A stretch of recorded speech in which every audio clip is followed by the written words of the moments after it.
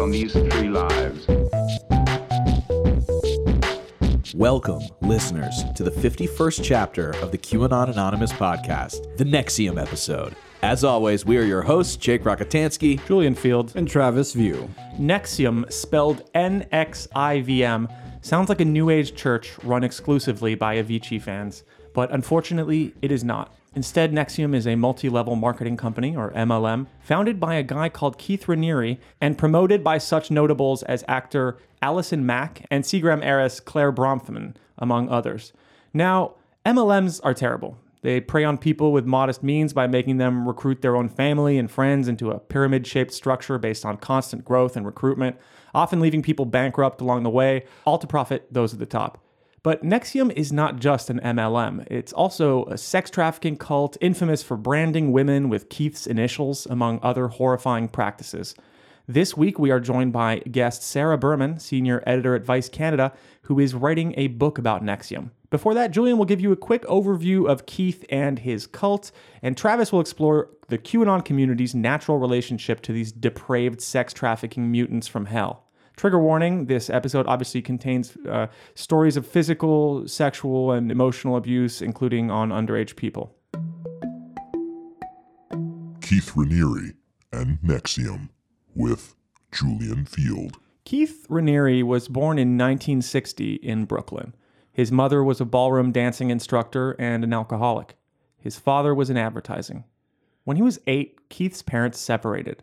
He attended a Waldorf school until the age of 12. The Waldorf philosophy is based on anthroposophy, an early 1900s theory developed by a guy called Rudolf Steiner. It claims the existence of an objective, intellectually comprehensible spiritual world accessible to human experience. Yes. His parents apparently told Keith that he was very gifted and uniquely intelligent. By the age of 13, Keith was already cultivating relationships with multiple young women at once.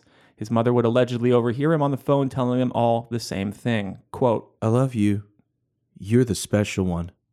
You're the important one in my life, and I love you. The quote is from a woman called Barbara Boucher, which we'll get into later. In 1978, Keith lost his mother.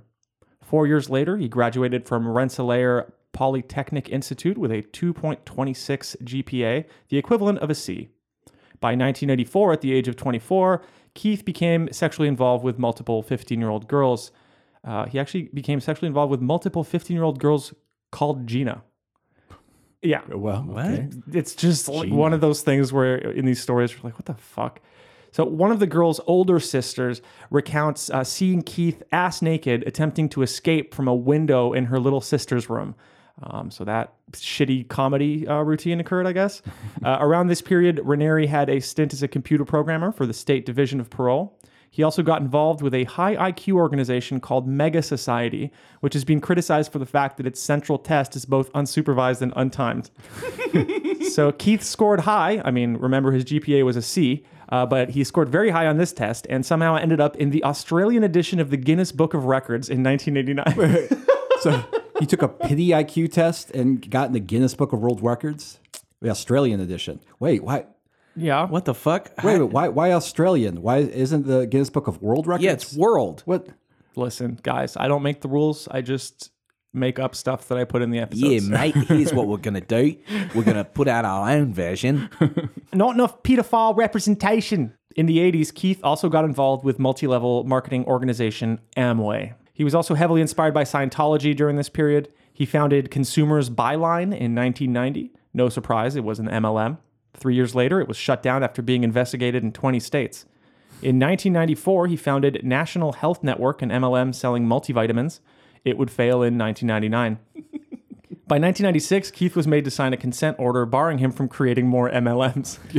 Just like, stop it. Keith was briefly married to and then dated a woman called Tony Natalie. She participated in multiple MLMs with Keith. By 1998, Tony Natalie was growing worried about him, though. Around this time, she met Nancy Salzman, who was a nurse, trained hypnotist, and neuro-linguistic programming specialist. Tony sought Nancy's advice. Nancy said, "You're so wonderful. How can I help you?" So I said, well, you can help me with my boyfriend. He had grandiose ideas and his hours were becoming erratic again. She listened and she said, "Oh, well, that's easy. I can help you. He's a sociopath."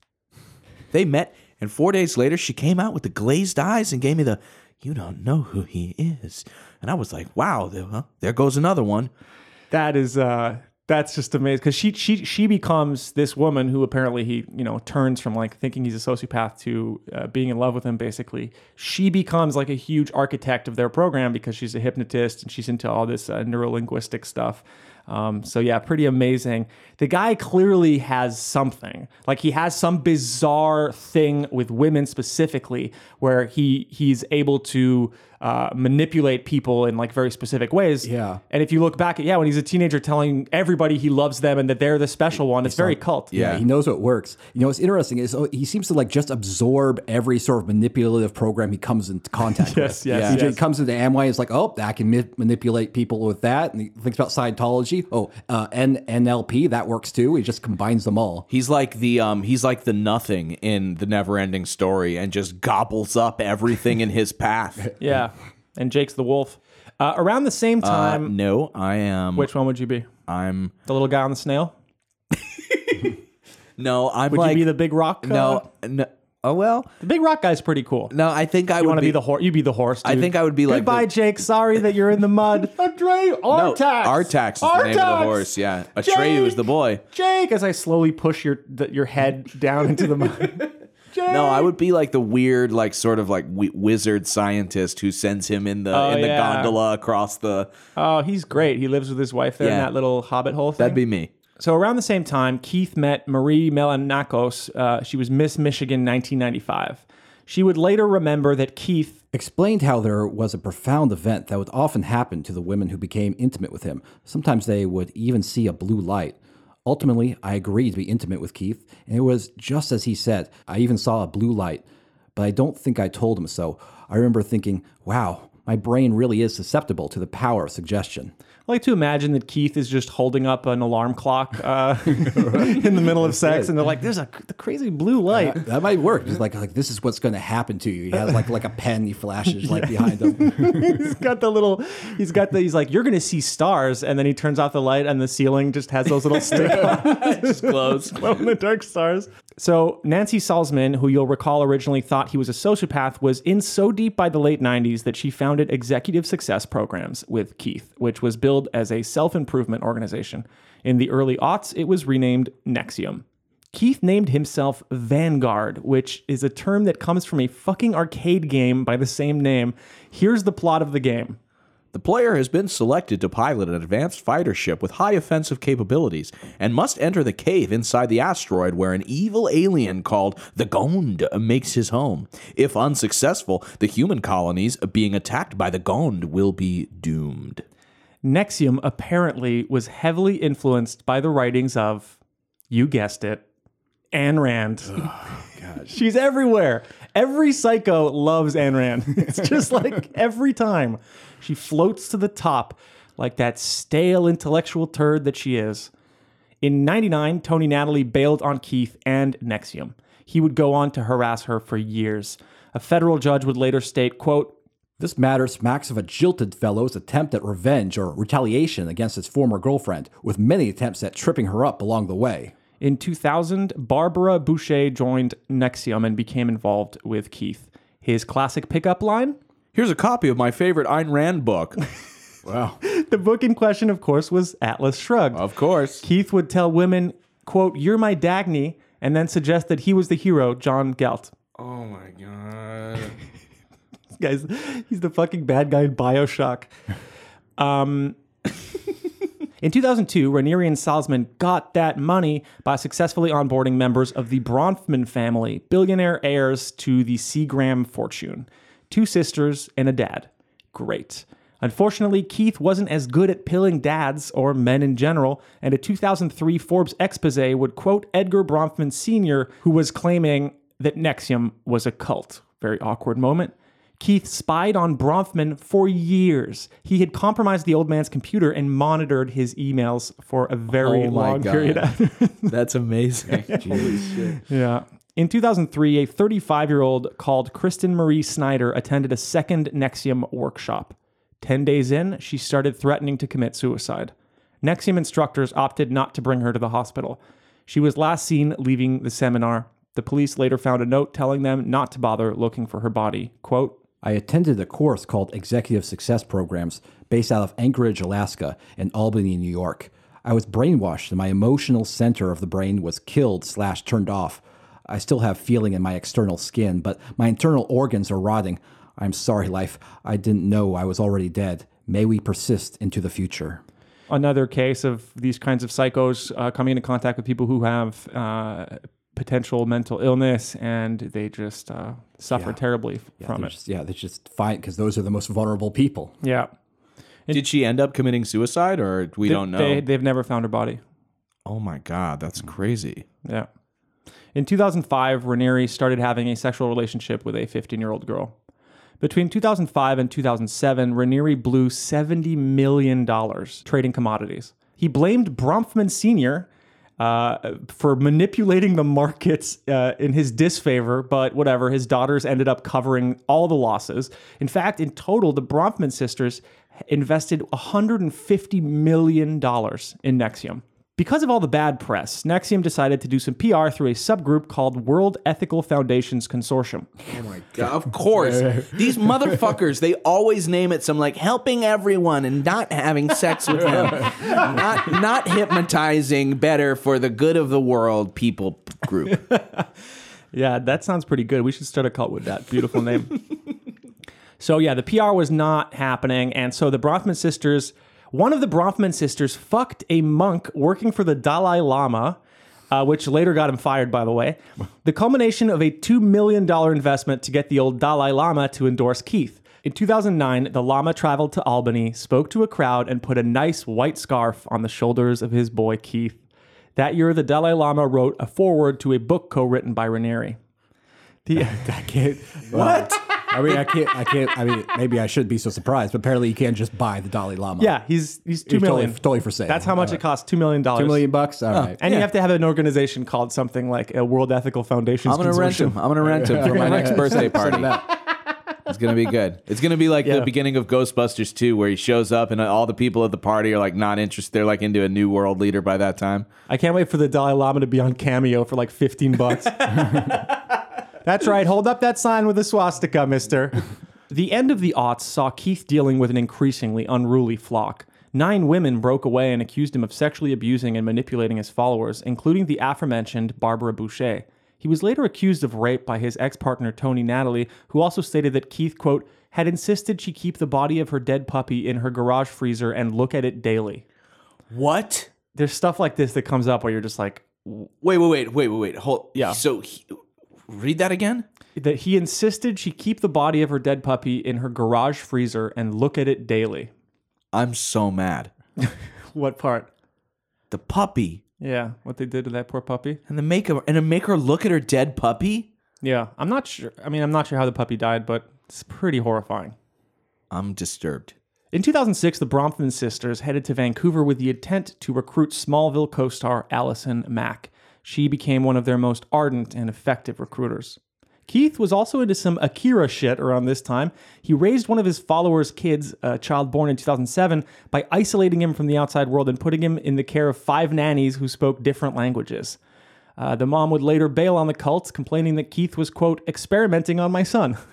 Jesus. It's a pretty cool. Did she take the son with her? Yeah. Okay. Yeah. Keith hired an investigative firm called Canaprobe to look into a federal judge, a senator, and various journalists and editors. He allegedly planned to lure various critics to Mexico using the pretext of an anti-cult gathering. There he planned to have them arrested on fake charges and railroaded by a bribed judge. This never materialized, unfortunately, for Keith. Yeah, he has a kind of like Trump thing where he just fumes about anyone who slights him. He just wants them destroyed more than anything else in the world. Yeah. There was a case, this is not in my writing, but I remember it because it was pretty horrifying. A girl, apparently part of his kind of closer circle of, let's say, concubines or basically abused women who he was treating as sex slaves. But one of them apparently once kissed another guy. And he locked himself in the bathroom and like would not come out. And then he put her into isolation for 2 years. What? Yeah, he locked her in a room for 2 years. What? Yeah. What the fuck? Yeah, he's monstrous, like beyond monstrous, impossible. Oh my God. Yeah. This guy should be fucking drawn and quartered. Here we like, go. This is this motherfucker. Gitmo. Like, holy shit. Keith somehow sued both AT&T and Microsoft for patent infringement, lost the case, quote, with prejudice, and had to pay $450,000 in fees. In October of 2017, a fundamental shift occurred in the public perception of NXIVM. That's because Barry Mayer wrote an article for the New York Times exposing a secret sisterhood, like a subsect of NXIVM, through which Keith and his inner circle attempted to make women into sex slaves. Here's from the article, and apologies in advance for the disturbing nature of the story. To gain admission, they were required to give their recruiter, or master, as she was called, naked photographs or other compromising material, and were warned that such collateral might be publicly released if the group's existence were disclosed. The women in their 30s and 40s belong to a self-help organization called NXIVM, which is based in Albany and has chapters across the country, Canada, and Mexico. Sarah Edmondson, one of the participants, said that she had been told she would get a small tattoo as part of the initiation, but she was not prepared for what came next. Each woman was told to undress and lie on a massage table, while 3 others restrained her legs and shoulders. According to one of them, their master, a top NXIVM official named Lauren Salzman, instructed them to say, "Master, please brand me. It would be an honor." A female doctor proceeded to use a cauterizing device to sear a 2-inch square symbol below each woman's hip, a procedure that took 20 to 30 minutes. For hours, muffled screams and the smell of burning tissue filled the room. "I wept the whole time," Miss Edmondson recalled. "I disassociated out of my body." The brand was in the shape of initials. KR, Keith Raniere's. One of the women who went through this left the cult immediately and filed a complaint. The New York State Department of Health said it would not look into the branding because it was consensual, and the woman who carried it out, Danielle Roberts, was not the woman's acting doctor at the time.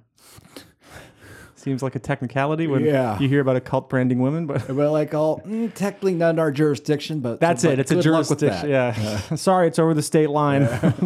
Another alleged NXIVM practice, showing the victims graphically violent film clips while recording their brainwaves and physical reactions. This included footage of 4 women being murdered and dismembered. A complaint was filed about this, but state medical regulators failed to act on it because the practice did not meet their definition of medical misconduct. There were multiple subgroups to NXIVM, in fact, including a female-oriented one called JNS that acted as a kind of a feeder group for Dominus Obsequious Sororium, or DOS, a Latin phrase loosely translated as master over slave women. On the male side, Keith created a group called Society of Protectors. Apparently encouraged by his Akira experiments, Keith founded Rainbow Cultural Garden for the Children. This was an international chain of childcare organizations where the students were exposed to 7 languages. There are many more aspects to Keith and NXIVM, but we'll get into that in our interview segment with Sarah Berman, who is much more of a specialist than me. We'll also find out about how Keith's luck finally ran out and what happened as a consequence. Wow. Yeah. Yeah. Ugh. God. It's like the small details are just always so horrifying. It's so interesting to me too that when you have like actual evil, actual violent, abusive cults, it's like it takes like 10 or 15 tries before these guys get in trouble for it. That like it seems like there should have been at the very least 2 or 3 instances where this dude got exposed and the whole thing came crumbling down. But it's like, man, no, it's just like he has like win after win after win after win until he doesn't, and it's like it really is a systemic failure because it's like feels like even if someone was like some bureaucrat is like technically not in our purview of what we handle. Don't you want to sort of like send a complaint to someone who might be able to investigate that? Local FBI, police, someone. Yeah, don't you think if you as a human being were contacted by another human who was saying, "Hey, I was lied to. They I'm part of this group. It's kind of fucked up. They said we were going to get a tattoo, but they branded us, and I don't know. Or they're showing us like videos of people being dismembered and like monitoring our brainwaves. Don't you think that you would just fucking pick up the phone and be like, do anything, anything? A local paper, get authorities, someone. It's just like it is very strange that that was able to be hidden for so long, even after multiple opportunities for it to be exposed. Yeah, it doesn't seem like there's a very robust structure to identify and punish and prosecute cults.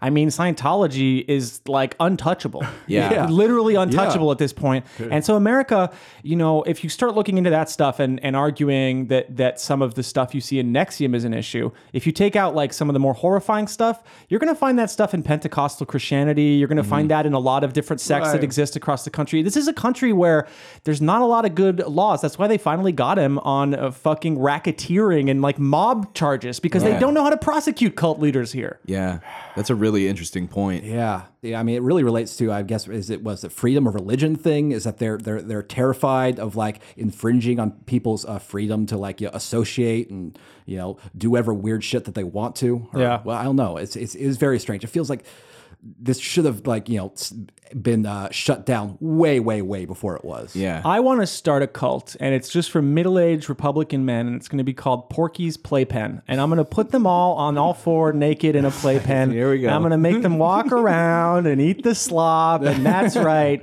Come on down, Newt Gingrich. You're the first invited. NXIVM and QAnon with Travis View. Much like the arrest of Jeffrey Epstein, the QAnon community feels very validated by the arrest and conviction of Keith Raniere, and the revealed details of how he used NXIVM to operate was basically a sex cult.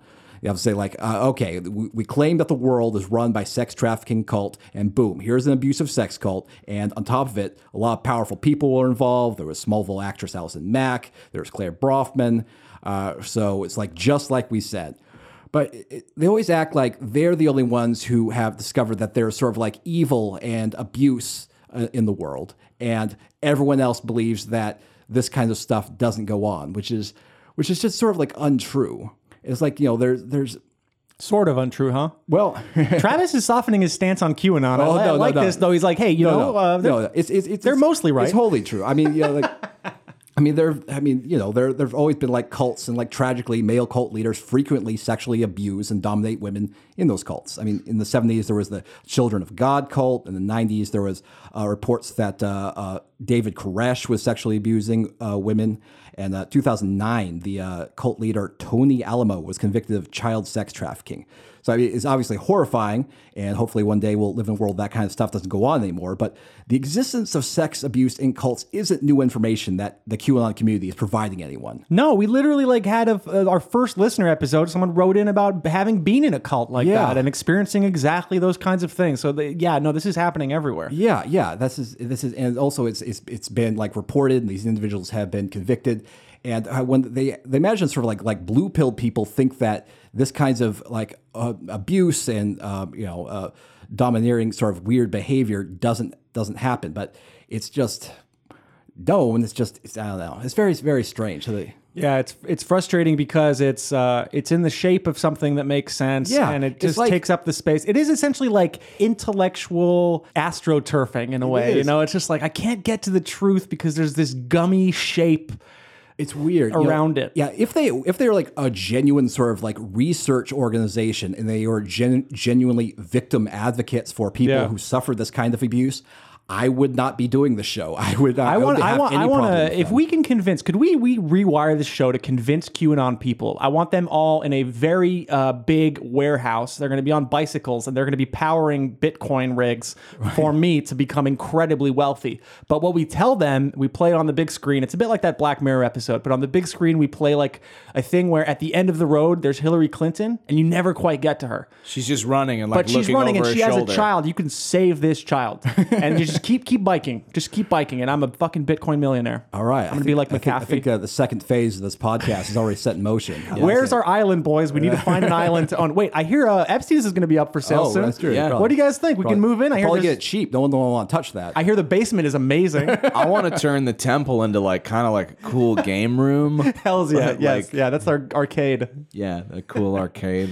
Everything on free play. The second strange thing about QAnon people gloating over NXIVM revelations is that Q and the QAnon community were way behind the curve on the story. In fact, the very first time that Q posted about it was March 28th, 2018. And that Q drop contained a link to a Fox News article about allegations that authorities made about Keith Raniere after he had already been arrested in Mexico.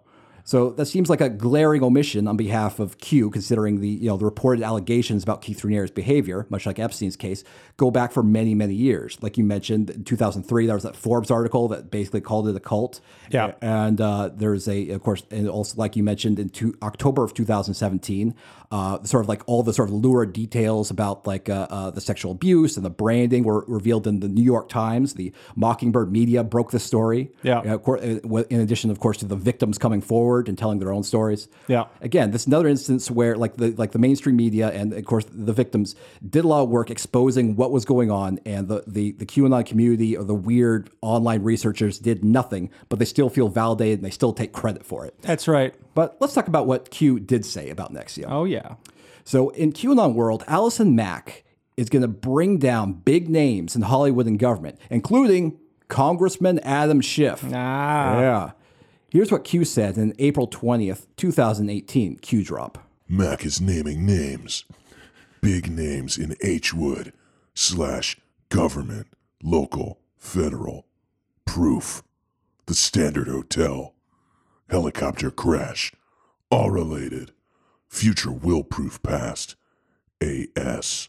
Feeling okay today? Why is the MX border, Long Beach port so important? TikTok. LLC. Q. Wait a minute. Is he suggesting that TikTok, the popular social media app, Don't do it. is Don't do it, baby. Spelled differently. Don't do it. is using the videos of the children to Oh, God, it's going down the rabbit hole. Don't do Gotta pull it. him back. like braces, Pull 'em and back out. earrings, and So this is one of Q's most cryptic posts. I don't think I've actually seen QAnon followers really form a coherent narrative or conspiracy theory of what's going on here. So Allison Mack did negotiate a plea deal with prosecutors on April 8th, 2019. Mack pleaded guilty to racketeering conspiracy and racketeering charges and is scheduled for sentencing in September of this year. But contrary to what Q drop says, there's no evidence quite yet that she's implicated any big name Hollywood or government officials. I mean, there might be more people involved, but whether or not who they are and whether or not Mack has named them, that's just not in evidence. Mack remains the most famous person implicated in NXIVM. In that drop, the Standard Hotel is mentioned, and that's a reference to a downtown Los Angeles hotel that's just called the Standard. Me and Jake have had drinks at the top of that. So if you want to add that to the deep state, Right. Oh, well. to the deep state trove. Right. Well, if you see Adam Schiff like strolling in there with a child, like stop him. Okay, I will immediately stop him. But I was too busy, like ordering my burger and then like complaining that there was a bunch of Chads with fucking flip flops wandering around, bumming me out. yep. This Q drop made QAnon followers very convinced that Congressman Adam Schiff did something unspeakable with children there. They don't know exactly what he did or when or who the victims are, but they are convinced that Schiff did something there bad at some point in the past. And this is why on Twitter, you often see QAnon followers responding to Adam Schiff tweets by tweeting some variation of, what happened at the Standard Hotel, Adam?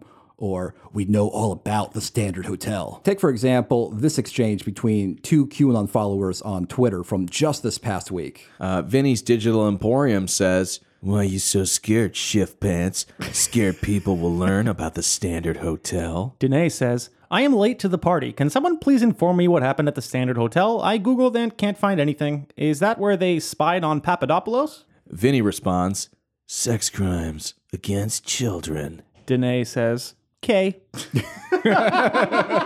and here we see the bakers doing their job, passing the information to the people, and they eat it. They love it. Okay. I love Okay, all right. love this exchange Okay. because I'll be like, oh, what happened? Oh, they're raping children. Oh, okay. I was like, oh, so the standard, the usual then? The Okay. Standard Okay, Hotel. part for the. That's right. Can't say I'm surprised Oh. at this point with all the crumbs I've been baking. Yeah. This kind of illustrates how weirdly numb they are to like Yeah. the most horrifying, bizarre allegations. On May 14th, 2018, there was another Q drop that alleged that Allison Mack was naming names. Allison Mack, NXIVM, arrested date? When does a bird sing? Schneiderman resigns, date? Coincidence? Eyes wide open. Who will be next? Watch NYC. Watch CA. Q. So here Q is implying that since Allison Mack was arrested on April 20th, 2018, and New York State Attorney General Eric Schneiderman announced his resignation a few weeks afterwards on May 7th, that means that Allison Mack somehow exposed Schneiderman's supposed involvement with NXIVM. Of course, the real reason that Schneiderman resigned is that the journalists Ronan Farrow and Jane Meyer published a report in The New Yorker alleging that Schneiderman had physically abused 4 women. So here we have yet another instance in which mainstream media reporters expose the wrongdoings of powerful people and not the QAnon community. And it's so weird. It's like it doesn't happen all the time when the media exposes the horrifying things that powerful people do, but it does happen sometimes, and they just can't give the media credit when it happens. In truth, Q doesn't talk about NXIVM a whole lot. The organization is referenced in just 6 Q drops. So without guidance from Q, the QAnon community has been tasked to try to find out who else is connected to NXIVM themselves. And they make connections in lots of different ways. For example, here is an introduction to a video titled Epstein is the Glue, How NXIVM and Pizzagate Are All Connected. In the whole video, a YouTuber named Memory Hold spends an hour and 25 minutes going through a presentation deck that includes 120 slides. That's good. So anyway, what I did was I put together a slideshow here, very minimal, but I think it drives the point home. And here's the thing, I can spend forever on this and it would still never be fully mapped out properly. All right, that's just the way these things work. But he's so young. Why is he doing this with his time? I don't know, but yeah, it's an hour and a half. I watched the video. It's mostly like images of a weird art and convoluted connections. But yeah, it's like this is just the tip of the iceberg. I could build this mind palace for 8 years. So let me give you a few examples of the connections they come up with. For example, they try to connect Senator Kristen Gillibrand to NXIVM. In 2004, Senator Gillibrand's father, Doug Rutnick, worked as an attorney for NXIVM for 4 months in 2004 at the rate of $25,000 a month. An anonymous source told the gossip site Page 6 that when Rutnick wanted to quit, he was falsely sued, and that when he ended the relationship with the organization, he wound up paying back the $100,000 that he'd been paid, and he was forced to sign a confidentiality agreement, which, from what we know from the organization, that all checks out. However, they tend to gloss over other big names who might be connected with NXIVM, such as like Roger Stone, who worked for the organization for 2 months in 2007. Roger Stone was a Trump campaign advisor, but for some reason they don't make the one-step connection between NXIVM and Trump. Roger Stone, a sex-crazed lunatic? Right. What are you talking about? People in the QAnon community, including friend of the show Neon Revolt, also often allege that Stormy Daniels, who famously was paid hush money for her affair with Donald Trump, has a NXIVM brand on her hip that was covered up by a tattoo. She does not. But Neon speculated that possibly Stormy and Trump were actually working together to help take down NXIVM. Here's what he wrote. Let's construct a possible timeline. Stormy starts her porn career, gets involved with some shady characters. These people it's just comic books from the 90s. Like, that's their entire fucking reality. Possibly joins NXIVM, gets involved with more shady and connected characters. Seems all right at first, as far as cults go, but the deeper she goes, the more disturbed that she gets. Ends up at Trump's golf course one day, they become friends. What the fuck? She does something of a soft escape from NXIVM. She keeps connected, but distances herself. She keeps doing porn and probably keeps donating to the cult. They're fine with that, so long as the cash keeps rolling in.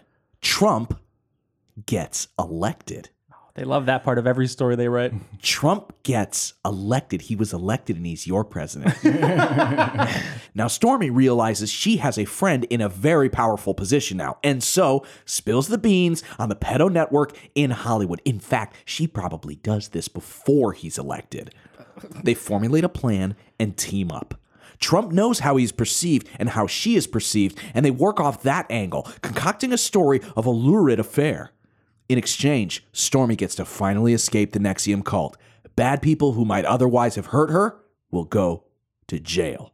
She agrees to play her part, and the media can't help but cover it nonstop. It's irresistible bait. In the meantime, the Trump admin gets to clean house as the smokescreen provides cover for them. Why focus on firings and such when there's this lurid story to tell? And the best part? who's funding this lawsuit? Imagine your friend fucked a porn star and then you had to make this shit up. Like, just wow. Yeah. So in that story, he's implying that Trump funded the lawsuit that Stormy Daniels filed against Trump, which was eventually dismissed. Neon Revolt is a deeply stupid person. So there are lots of problems with that theory. Among them, Stormy Daniels gave an interview about her affair with Trump to In Touch Weekly in 2011. So it's not something that she just made up prior to the election. There is a scar on her hip, according to Stormy, but she claims that it comes from a surgery scar. No way, man. They just fucked up holding her down, I guess, because if you look at the Keith Raniere initials, they are brutal. They are deep burns. Absolutely. Like you cannot confuse it with something else. It is strange, especially in Stormy's case. Her profession requires her to be filmed naked, so there would be tons of evidence if she did in fact have this scar. Yeah, what do you mean true. she was filmed naked? Well, maybe when you're a little older. Okay. But let's talk about the big fish, the Hillary Clinton connections to NXIVM that QAnon people often allege. A lot of the supposed connections, they're real rabbit holes. For example, they point out that the brother of Claire Bronfman, Matthew Bronfman, is chairman of the board for the investment firm Bronfman E.L. Rothschild. And you know who else is on that investment firm's board? Linda Rothschild. Boom. It's all come together. Oh, shit. Damn. But it gets better. The firm Bronfman E.L. Rothschild invested in a construction company called Cemex, and Cemex has partnered with the Clinton Foundation a few times. For example, in 2014, Cemex pledged support to the Clinton Foundation's Project Concern International to provide lower-cost housing loans in Guatemala, Mexico, and Zambia. I mean, is there a better name for the Democratic platform than Project Concern International? In 2013, Cemex joined Clinton Foundation efforts to bolster youth employment in 10 Latin American countries. So, yeah, they were in some really, really depraved stuff there, you could tell. Yeah, absolutely. This isn't just like the network of how money works amongst the wealthy. This is how it works. So Clinton is directly connected to her foundation, which occasionally partnered with a construction company, which was invested in by a wealth management company. And that company's chairman is Matthew Bronfman, who was the brother of Claire Bronfman, who was a major financial backer of NXIVM. Boom. Got her. That's enough for me. She's done. They must have been pissed that Bronfman weren't Jewish. They're like, God damn it, how can we do Rothschild? There it is. But I actually did some digging on my own. I found some connections that the QAnon community might have missed. Here we go. So this is a big one. So I found out that Allison Mack, who was like a recruiter basically for NXIVM, pled guilty to very serious charges. She acted in the 1991 miniseries Switched at Birth, which also featured the actress Beth Grant. Beth Grant also performed in the movie Flatliners with Kevin Bacon. So NXIVM has a bacon number of just 3. Boom. Wow, that's amazing.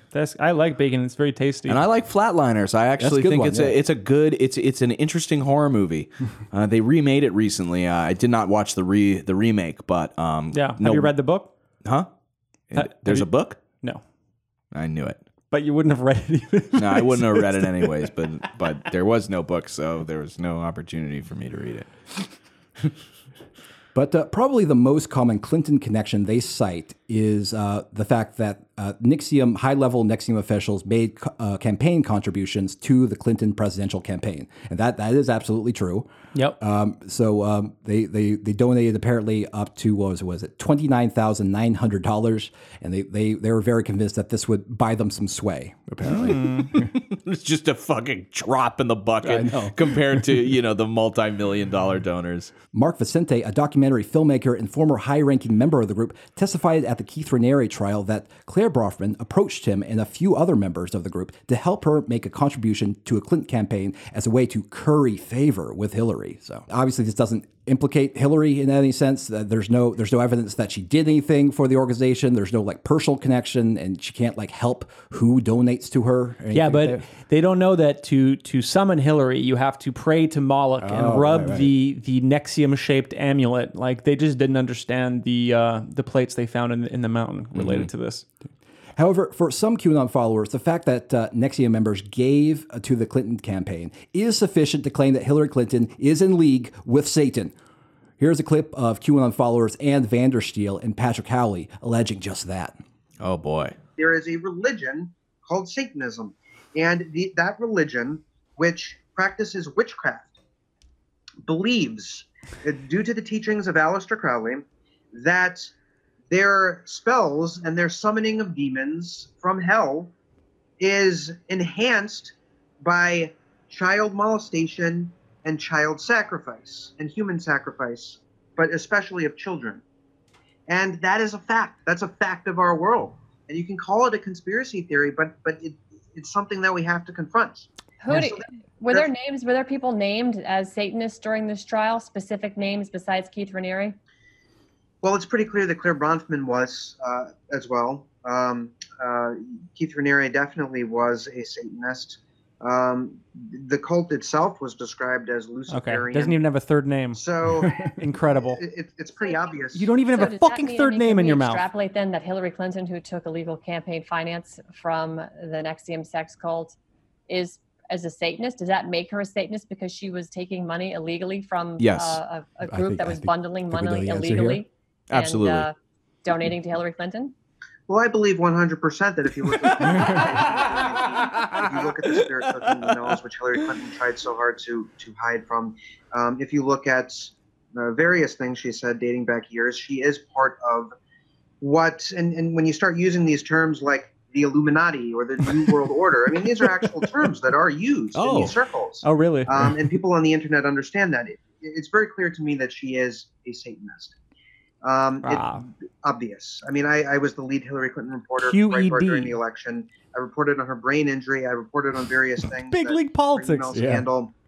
And it was very, very clear to me that she was a Satanist. John Podesta is a Satanist. And I believe George Soros as well is a Satanist. There you go. There we go. And so Big they Satanist have club. a vested interest in, keeping this religion going. And part of that involves human trafficking. Oh. You can just see how satisfied She loves it. Ann Vandersteel is the moment she gets him to go, 100% Hillary's a Satanist. She can't even contain it. She looks like She's glowing. Yeah. Q continues to imply that there's much more to the NXIVM story that we're not being told. Here's a very recent June 11th, 2019 Q drop. How does LDR, Rothschilds, connect to the Bronfmans? Fund the bridge. Think company. How is Bronfman connected to NXIVM? Go backwards. NXIVM leads to who pleaded guilty? Allison Mack? When does a bird sing? Watch NYC. News unlocks. 5-5. Q. So the way that the QAnon community reacted to NXIVM, I think is a good example of like just the worst habits of the QAnon community. They failed to give credit to the individuals who actually helped take down the powerful people they hate so much. And I think that they hate the mainstream media more than they actually hate powerful sex abusers. So they're just incapable of giving credit where it's due. Yeah, well, as Bill Mitchell recently said, we can't count on Fox News anymore. So that's how far to the right they've gone, that they're dissatisfied with the propaganda outlet that is pumping out like neo-Nazi bullshit. Well, I mean, the whole thing about believing in Q is that you believe that the Q team is behind everything, and the media just sort of steals his thunder. Yes. It's very, very obnoxious. It doesn't leave any room for. How much money would you pay for Q bathwater? Like from the actual one of the posters? Q. Whoever it is, they sat in a bathtub and you get that water in a nice little bucket. I don't think I would pay anything, but I would imagine you're like Obelix. You fell into the Q bathwater when you were a kid, so you no longer need to drink it to have special powers. You know about Asterix and Obelix, right? All Americans do. Sure. I think that a true Q believer would probably pay upwards of $59.99 for a vial. No refunds. Right. Plus shipping and handling. It depends on how great the product description is written and what the other reviews are. The other bad habit, I think, the QAnon community is that they always gild the lily on these cases. Here, this is a good thing happened. It's like a powerful, abusive person was brought to justice. They should be, happy and celebratory and satisfied with that. But instead, it's just not enough. So they make all these bizarre, crazy connections. And also, Hillary Clinton is a Satanist, and there's just perpetually unhappy with even when they get what they want, they're unhappy with it. Yeah, because it doesn't implicate the main bad guy. Interview with Sarah Berman. Sarah Berman is a senior editor at Vice Canada. She's writing a book about NXIVM. Welcome to the show, Sarah. Hey, guys. Hey. Thanks for having me. Thanks for coming on.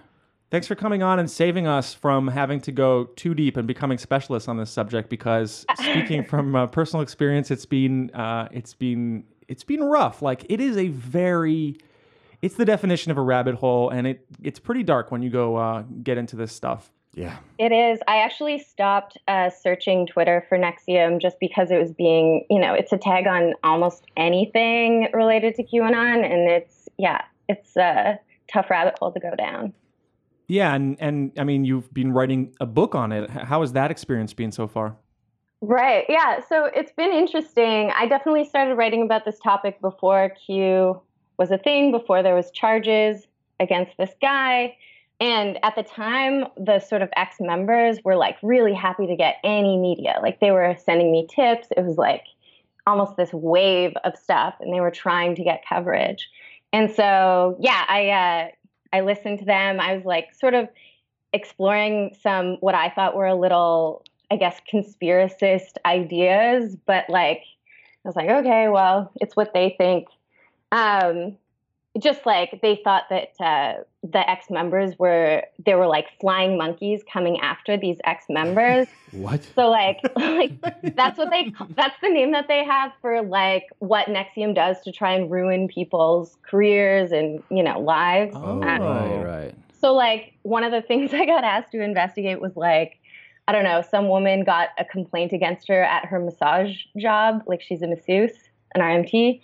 And I was like, well, I'm not going to look into that, but okay, like, I get it. You guys feel besieged. So that was really interesting. I thought I had like just a flood of material. And then the charges came, and then people were very quiet. Like, they had lawyered up, and they had like sort of moved into this protecting, themselves from the tabloid machinery mode. And so that was a challenge. But yeah, no, it's been good. It's I'm at 92,000 words. That's a lot. Oh my God. Wow. I struggle to do like 2,000 for our like articles for the show. Yeah, the spoken articles that Jake does for the show are always around 2,000 words. Good job, Jake. 2,000 is its own mountain too. Like, I struggled with just getting it out. Like, you had to cut off reporting on this trial because there was so much. Like, someone testifying for 8 hours in a day, that's 8 hours of like interview, like, as a reporter, you never have 8 hours of interview, right? In a day. There's too much. You can't fit it in the news. That's why like a longer format sort of works. So I hear that, watching the Keith Raniere trial at home is one thing, but when you go to the trial itself, it's like going to the cinema. It's a lusher experience. Have you made that trip? I mean, that was something actually that was said to me by what's her name, Vanessa, who wrote for the New York Times magazine. She interviewed Allison Mack. She was like, "Oh, I wish I had popcorn. This is like, TV." And I did not really have that experience. It was like a lot of trauma. I felt like pretty, heavy at the end of the day. And just trying to like, get out the story without like, I don't know, trying to be a little bit respectful of people's trauma. But yeah, it was, some of the days there were real characters on the stand. Like, I don't know, Steve Hurwitz, who I just mentioned to you before we started recording. He's a real, if you want to talk about like a deep state guy, he's like really got an old school like Pentagon vibe, and he was really interesting to hear from. But yeah, lots of characters for sure. Have you figured out who the plants are, who the intelligence plants are? No, definitely, I've speculated more than a few times about all that stuff. I actually read this book recently, Chaos. Have you heard of it? No. By Tom O'Neill. It's about Manson and the CIA connections there. Like, I guess 2 years before the murders, like he's sort of speculating that there were like people from the CIA just sort of surrounding him, and like that's a real it'll hurt your brain read, but it's really well done. Like, he's a really interesting writer. Yeah. And so the trial, I mean, that's like the epilogue. But I mean, Keith and his workshops and all that stuff, they've been going on for a long time now. Did you in the process, did you attend anything like NXIVM related or even like NXIVM Light?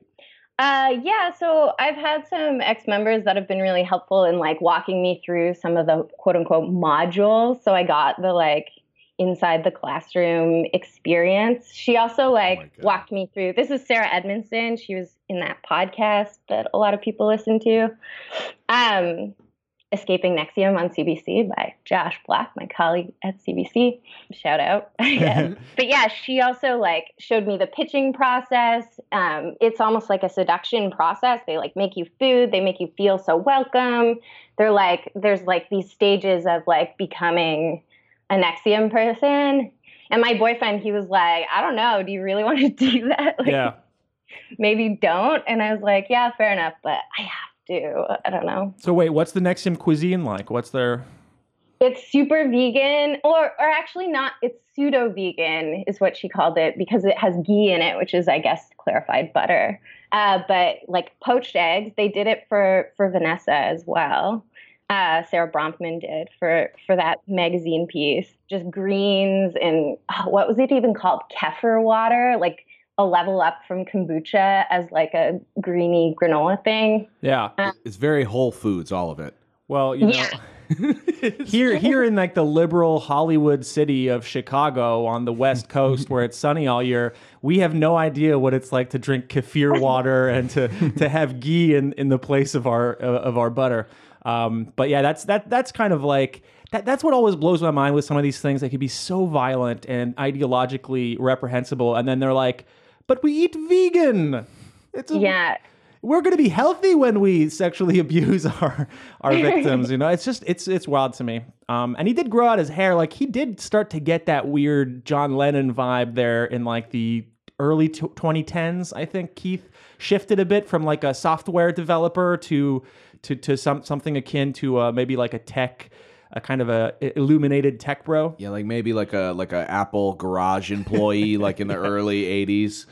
Yeah, he definitely like idolized, I don't know, Bill Gates and shit. Yeah, he's gone through a few visual like aesthetics. Most of them, he says that he, you know, would just look like quite the creature if he didn't have his like sort of helpful companions, you know, buying all his clothes and sort of styling him. He has like, he called it an aesthetic team. Yeah. I just love to build a pyramid and be like, get up there, like finish the pyramid, cut the ribbon. Hey, I'd just like to thank all the slaves that died building this for me.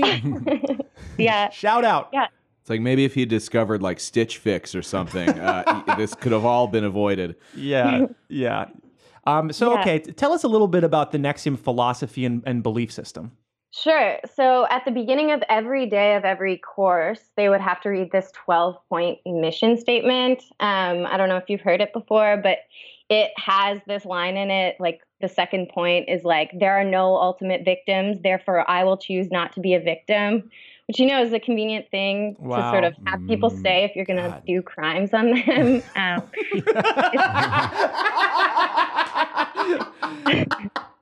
Yeah, that is, wow. Another point in that 12-point list was, you know, control as much of the world's wealth as humanly possible and use it ethically. And so, yeah, like they were trying to take all of the money, you know, like doesn't matter how you got it. If you get it and use it ethically, then that's like changing the world for good. And then like to be totally ethical, you have to become integrated, like an integrated person. So like Scientology has this concept of being clear, going clear. Yeah.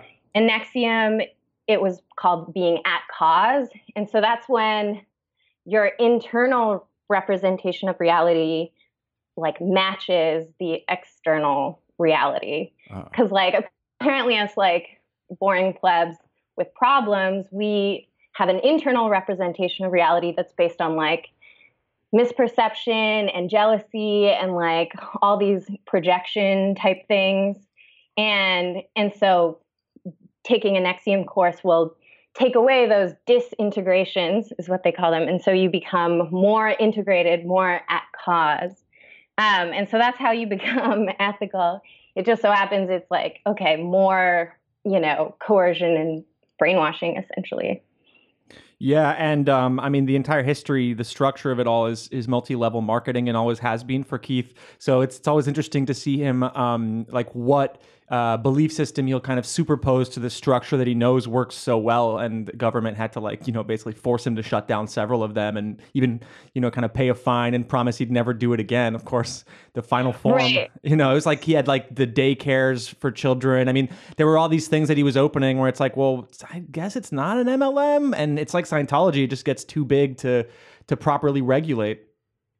Right. Yeah. So it's so interesting, the intertwining of these like almost coercion tactics and like specifically multi-level marketing. Like they've sort of been intertwined since I guess since this thing called NLP was invented in the 70s. Do you know what neuro-linguistic programming is?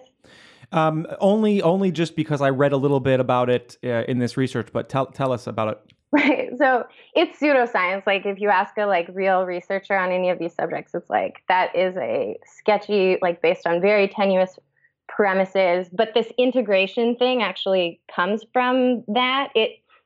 It sort of says that, yeah, we have all these internal representation systems, and you can be more persuasive to people if you hack their internal representation system. So say I'm more of a visual person, you can use visual language, or I'm more of a touchy-feely person, you use more touchy-feely language, and you build a rapport, and you essentially get somebody into a very suggestible state just by either mirroring them, or there's some other kind of induction techniques, but it's low-grade hypnotism. Yeah. And it's used, Tony Robbins is also an NLP freak.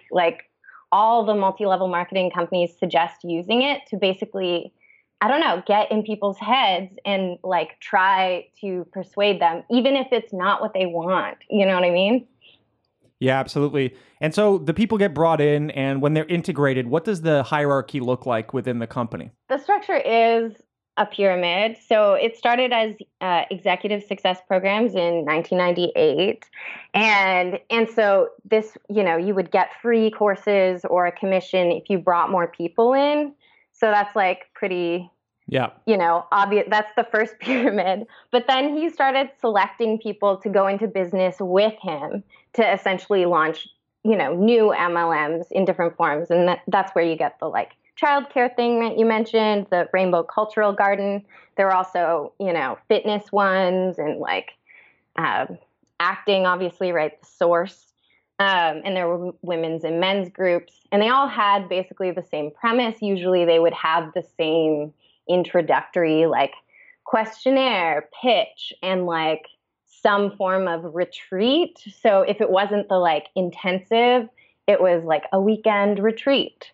And where they would introduce these concepts that are, they're basically showing all your secrets, giving them your emotional triggers, and giving them levers to manipulate you is, I would say, the basics. And then, so that all became under the umbrella of NXIVM. So ESP is sort of this one branch of many. So that's kind of how the structure works. And then DOS is this other sort of spin-off. It was trying to be separate. It was definitely not separate. Actually, he'd been working on it for 10 years. That's sort of one of the weird things that came out in the trial, is that as early as 2005, he was thinking about a blackmail MLM, and specifically using, life-destroying collateral like naked photos to sort of, leverage people. So that was, I think, in his mind in 2005. He didn't pull the trigger until 10 years later. But yeah. It's incredible how the MLM structure kind of gives a kind of legal and financial way to integrate these manipulation systems in at least like a kind of a semi-legal way. But it sounds like he got very busy founding different stuff. So can you tell us when Keith Raniere founded the Daily Caller? He did try and start a media org, but it wasn't a Nazi one. Yoga Daily or whatever? No, it's called the Knife of Aristotle. I know, these idiots, they're all about like reason and logic or whatever. Actually, Nikki Klein, the actress, was like pretty much heading it up, but she wrote under a pseudonym. They would basically pitch, come learn about journalism for 5 weeks. Oh yeah, you pay for it. But then it was basically a backdoor recruiting into NXIVM. But they were like very critical of media. They thought that media got everything wrong, that everything was, twisted and manipulated, and they were just going to do the data, like just show the. It's very QAnon of them. There was at least proof on Keith's side that there was child abuse happening and sexual abuse happening. Can you tell us a little more about that aspect of NXIVM? Right, yeah. So this was very interesting, actually. So when the first indictment came out for sex trafficking, forced labor conspiracy, and wire fraud conspiracy, so this was when it was just Keith, and then soon after Allison Mack, some law clerk had put on a docket on like Pacer and had, I guess, included the whole sex trafficking statute. And so the language of the like legal document is like, okay, this is what sex trafficking is in America, is either if you compel a commercial sex act by force, fraud, or coercion, or you just compel a commercial sex act using someone under 18, right? There doesn't have to be force, fraud, or coercion if they're underage. Just giving you that backup because they had included the statute. And so somebody had misread this docket and said it was child sex trafficking, right? So this was in April 2018. And the QAnon people went bananas with it. I did know at that time, like I'd been talking with ex-members and they were like, yeah, like some of the women from Mexico, they were underage when they came over. It's just not on the scale that like QAnon is imagining, you know what I mean? Like they think there's a farm for babies to be used for sex or whatever. And it's like just not that. I naively engaged with some of these people, like that blonde woman who like makes videos. Do you know what I mean? Was that Amazing Polly? Polly is Canadian. Yeah. Oh, yeah, probably. So I was trying to explain to her, like, no, if you read the indictment, this sex trafficking is like the only Jane Does that are in this indictment are over 18. There's no child sex trafficking. Like he's still a very bad guy who still did a very bad thing. And there may be more charges coming, right? Like that's essentially what I did. I called the Department of Justice and I was like, is there child sex trafficking? Is that in the charges? And they're like, no, that's just the full statute. Yeah, I guess people get a bit confused because there is at least allegations that Keith had sexual relationships with multiple 15-year-old girls, right? Exactly, yeah. So a whole year later, they finally added not child sex trafficking, but they added child exploitation and, creating and possessing child porn because he took a photo of this 15-year-old who, was a Jane Doe in the new indictment. But child sex trafficking was not part of it. And I know that's, I guess, too much nuance to ask for the internet, but it just made me so mad. I mean, they're doing the same thing with the Epstein case. They're kind of muddily covering over the reality of the people who've been involved in uncovering it, journalists, whatever. Prosecutors. Yeah, they would yell about how the mainstream media isn't covering this. That's because it's not in the charges. And then finally, when I did report it, on this new child exploitation charge, of course, QAnon went bananas, just retweeted it everywhere. That's par for the course for QAnon. No matter how horrendous the actual charges are or horrendous the actual credible allegations are, it's never enough for them.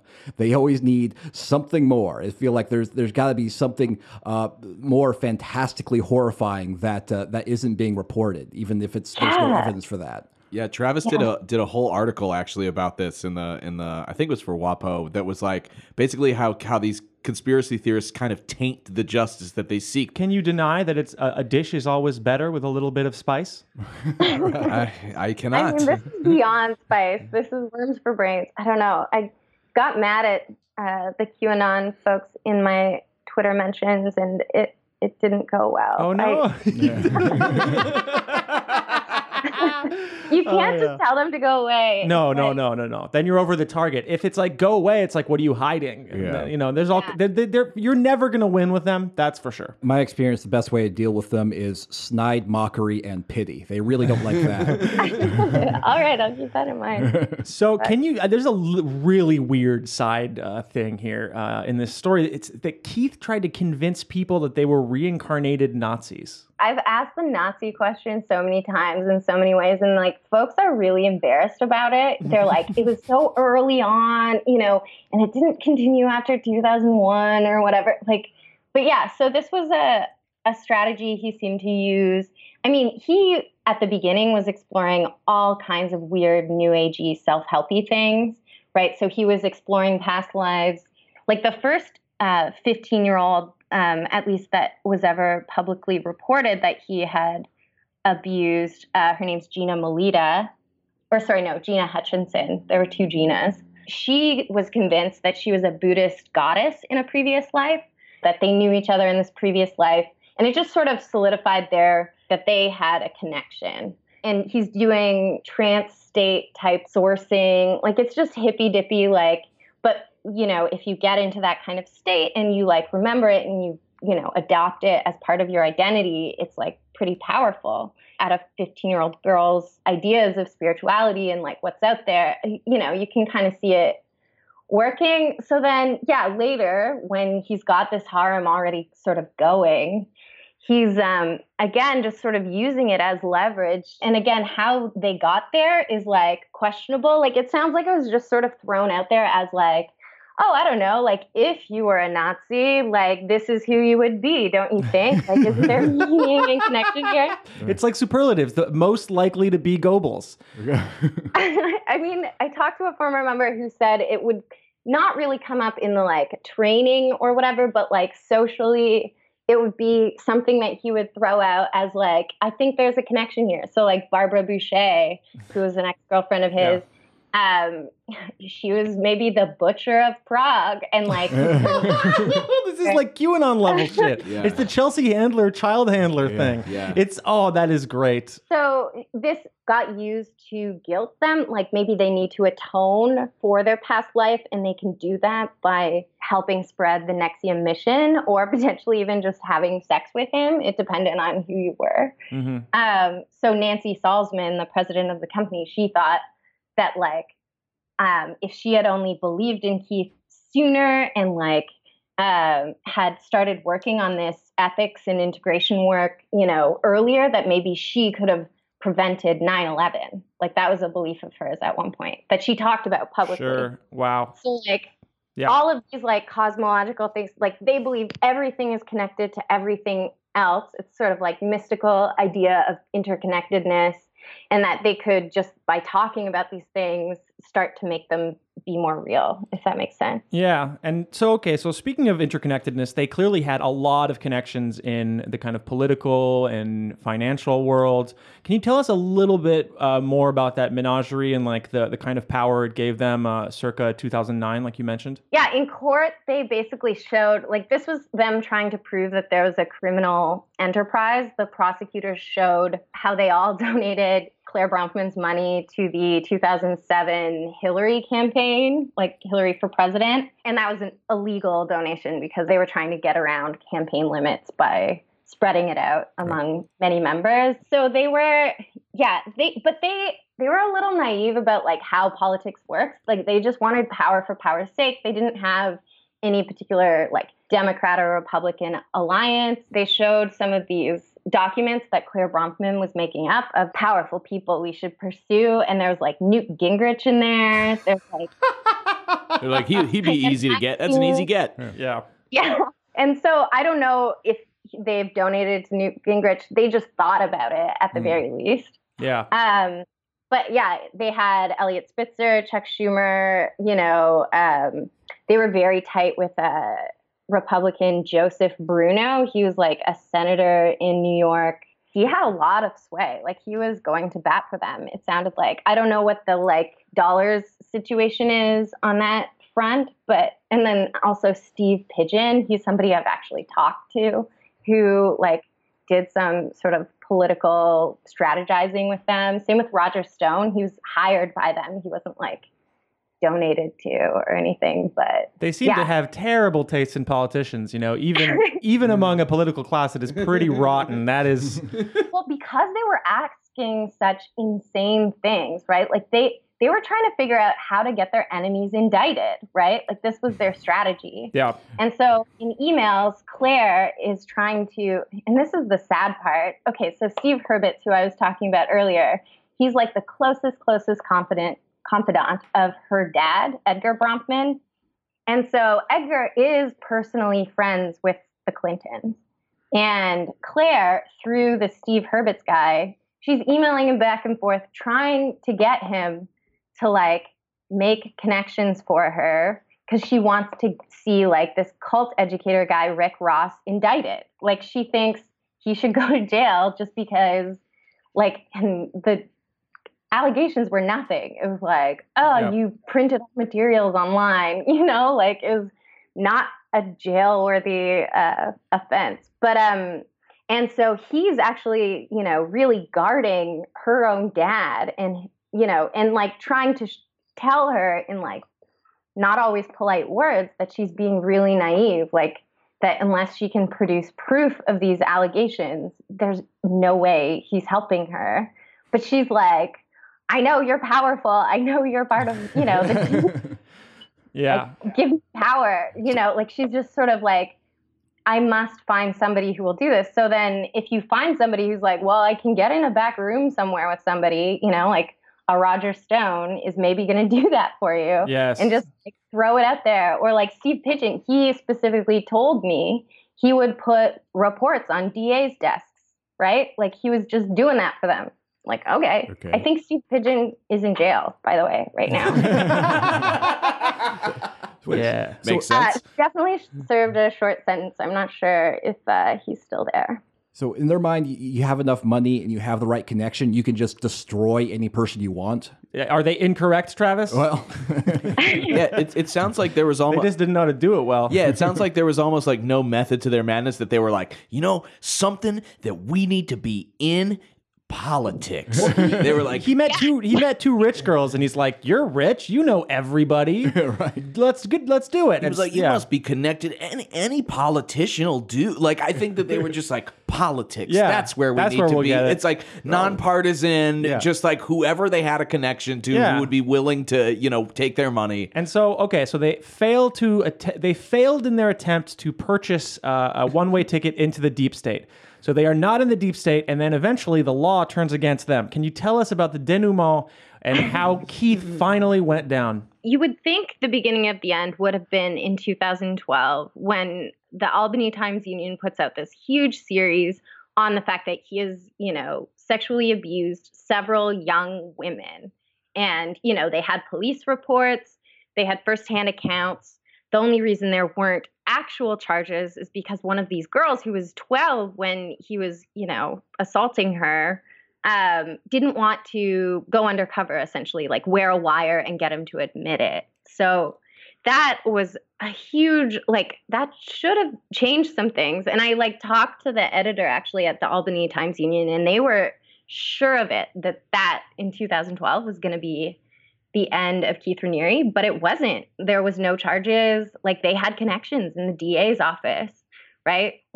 They did not get any trouble then. Wow, it's incredible. So fast forward to 2017, Sarah Edmondson, who is the head of the Vancouver chapter here, she goes public about this essentially blackmail MLM called DOS, which, among other things, it was just such a feat of coercion and blackmail.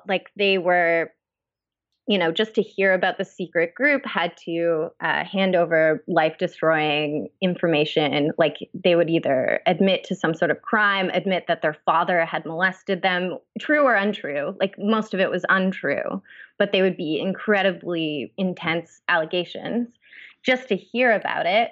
And then it would be pitched as, we're going to help you get your life to the next level. Like we're going to be a secret insider, group of people who's going to get your dreams to come true.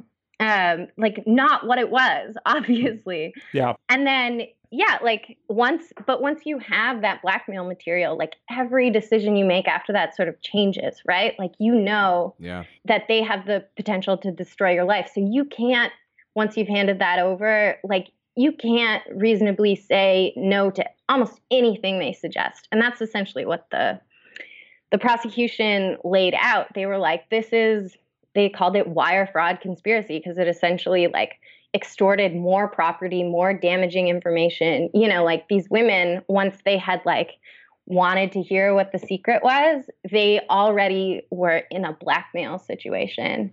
Right. And so any kind of sexual relationship, some of them, were into Keith. Like they thought, this is this great guy. He's a smart guy. Like, I don't know. It's hard for me to get in their heads. Even that, like, it doesn't matter because there's this blackmail material.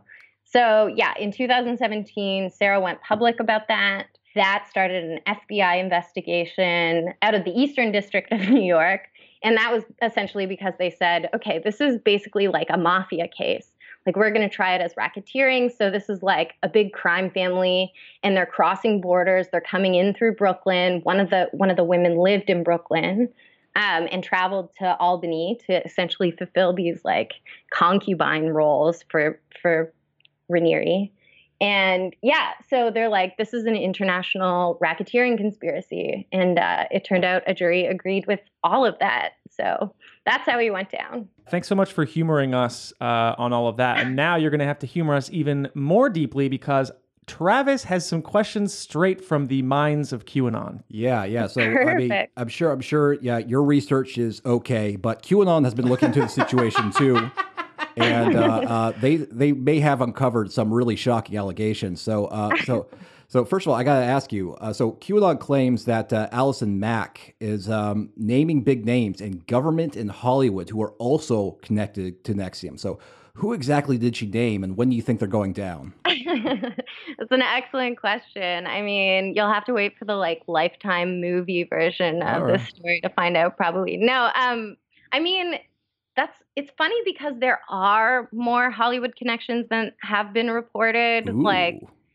one of the first conversations that I got on the phone with Sarah Edmondson, she was like, they used to brag about a quote unquote Julia Roberts level actress, so not Julia Roberts, and helping them with their divorce. Obviously, there's a lot of publicists that are doing great jobs to like keep some names out of the media, but they aren't like, they're not crazy evil players. They like went to one like, I don't know, like wine and cheese event once. You know what I mean? Or like right. they maybe even paid for like Nancy Salzman to come to their, fancy like Fiji vacation and like talk about, not being a victim or whatever. They're very tenuous. It's not really like they're operators within it. I mean, Grace Park actually was a very active member, and I'm going to say her name because I've at least interacted with her. Like she has stayed out of the media, but, was definitely a major player. So yeah, those probably aren't the names though that Allison would mention if she actually sang. Like, to be honest, she was probably a very helpful cooperating witness, but, she didn't end up having to testify. So I don't know what that will mean for her in terms of a reduced sentence. Claire Bronfman is not a helpful cooperating witness. She's been diehard this whole time. She's got that money to fight it. Yeah. Yeah. So she didn't even admit to the racketeering, right? Because that would have helped I guess, the prosecution pinned these charges to Raniere, it would be agreeing that she conspired with Keith. So she kept her charges out of that somehow. A pretty impressive legal feat. I don't know if you guys saw the Avenatti cameo too. Like she was No, do tell. Do tell. So this was back in March this year. This is fuel for the QAnon folks. So she has tons of lawyers helping her, right? Like she funded this $14 million legal fund for all of the defendants. And she had a lot of people working on retainer, including Michael Avenatti, not on the case specifically, like not on the criminal case, but on like some other state case. Yeah. They could be facing tax charges. They could be facing charges in another district. They're not out of the woods yet in terms of potential legal trouble. But apparently Avenatti was present and like one of the Eastern District prosecutors was present for this meeting where Avenatti's like basically wheeling and dealing for Claire. Oh, what a piece of shit. He just goes where the action is. Yeah, he's such a fucking piece of shit. Bless you, Michael. And then the judge was not having this. He was so fucking upset. He was like, you need to tell me who your lawyers are. We need to know them. Like, you need to declare them. That this can't be happening. So is Avenatti or is Avenatti not working for you? And Claire fainted in court. I've got the vapors. My God. I've got the vapors, I have. Yeah. So that was in March. That was incredible. Like, I was like, no, like this, I don't know. I think it was Emily Nussbaum had a really good tweet about it. She's like, okay, cancel this show. This crossover is too complicated. Even fans are leaving or something like that. They finally confirmed that he was working in this other capacity and whatever.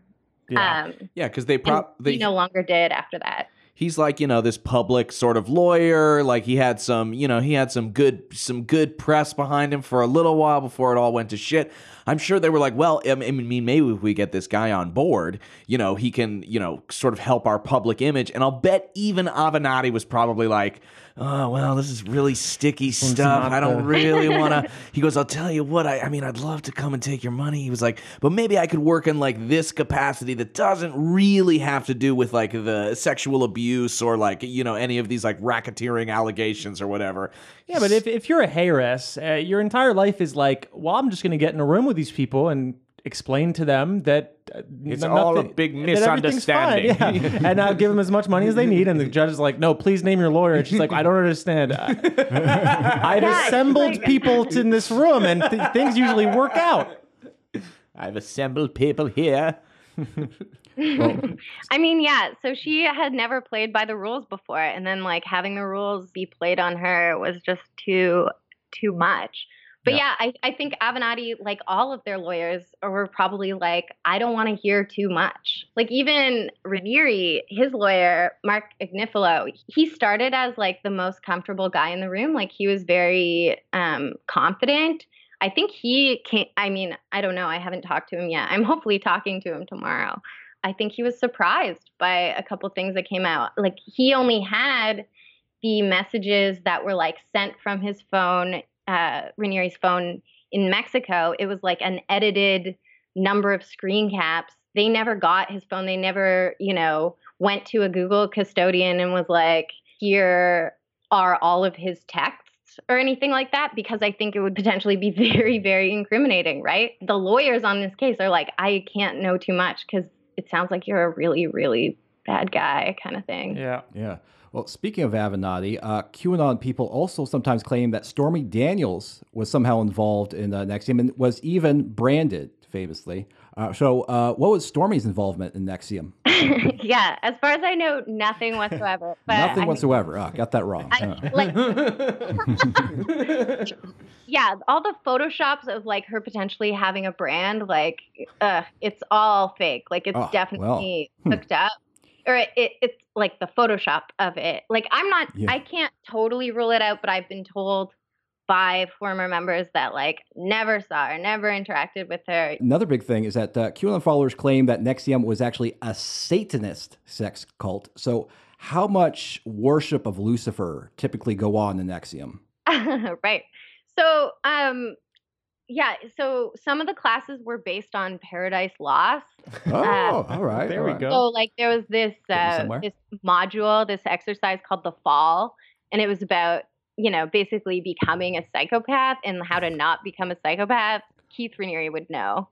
Yeah. And so he uses this language of Luciferian.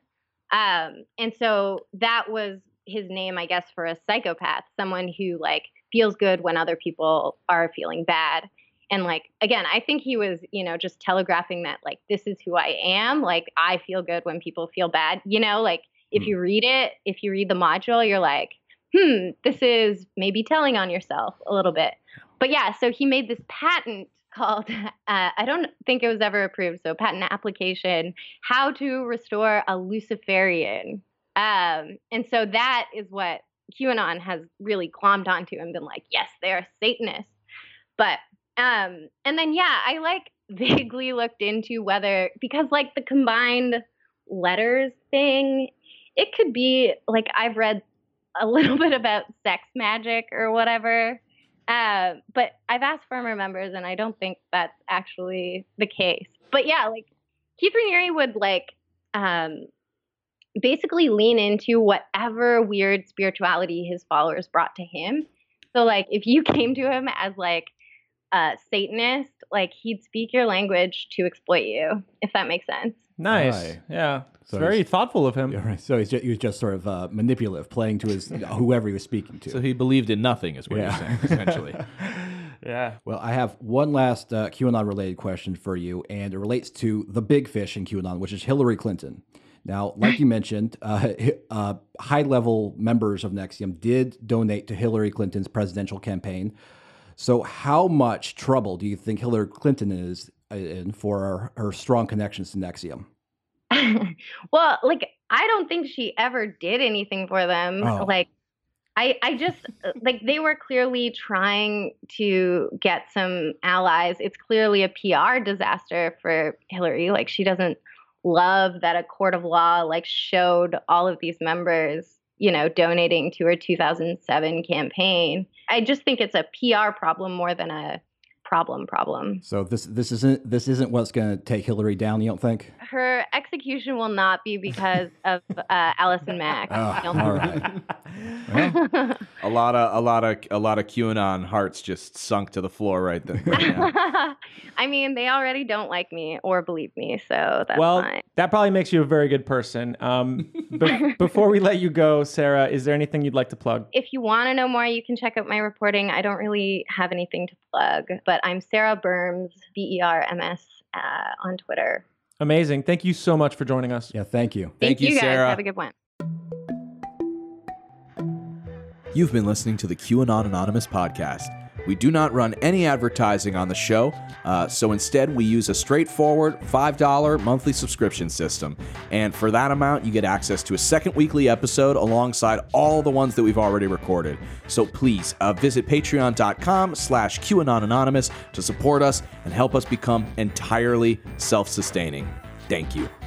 Our merch, including t-shirts and mugs, can be found at merch.QAnonAnonymous.com. Yeah, I'm still very proud of it. I made an LGBTQ Deep State t-shirt that it's a slick design. I have to order for myself as well. I think I'm ordering a couple too. A couple of my girlfriend's coworkers want it. Oh, nice. They're not even like, they don't even like listen to the show, but they just think it's like a cool design and they love it. Yeah. Oh, I'm glad. Come chat with us at discord.QAnonAnonymous.com. It's free and open to everyone. Our Twitters are at QAnon Anonymous, at Travis_View, at Julian Field, and at Real Rockatansky.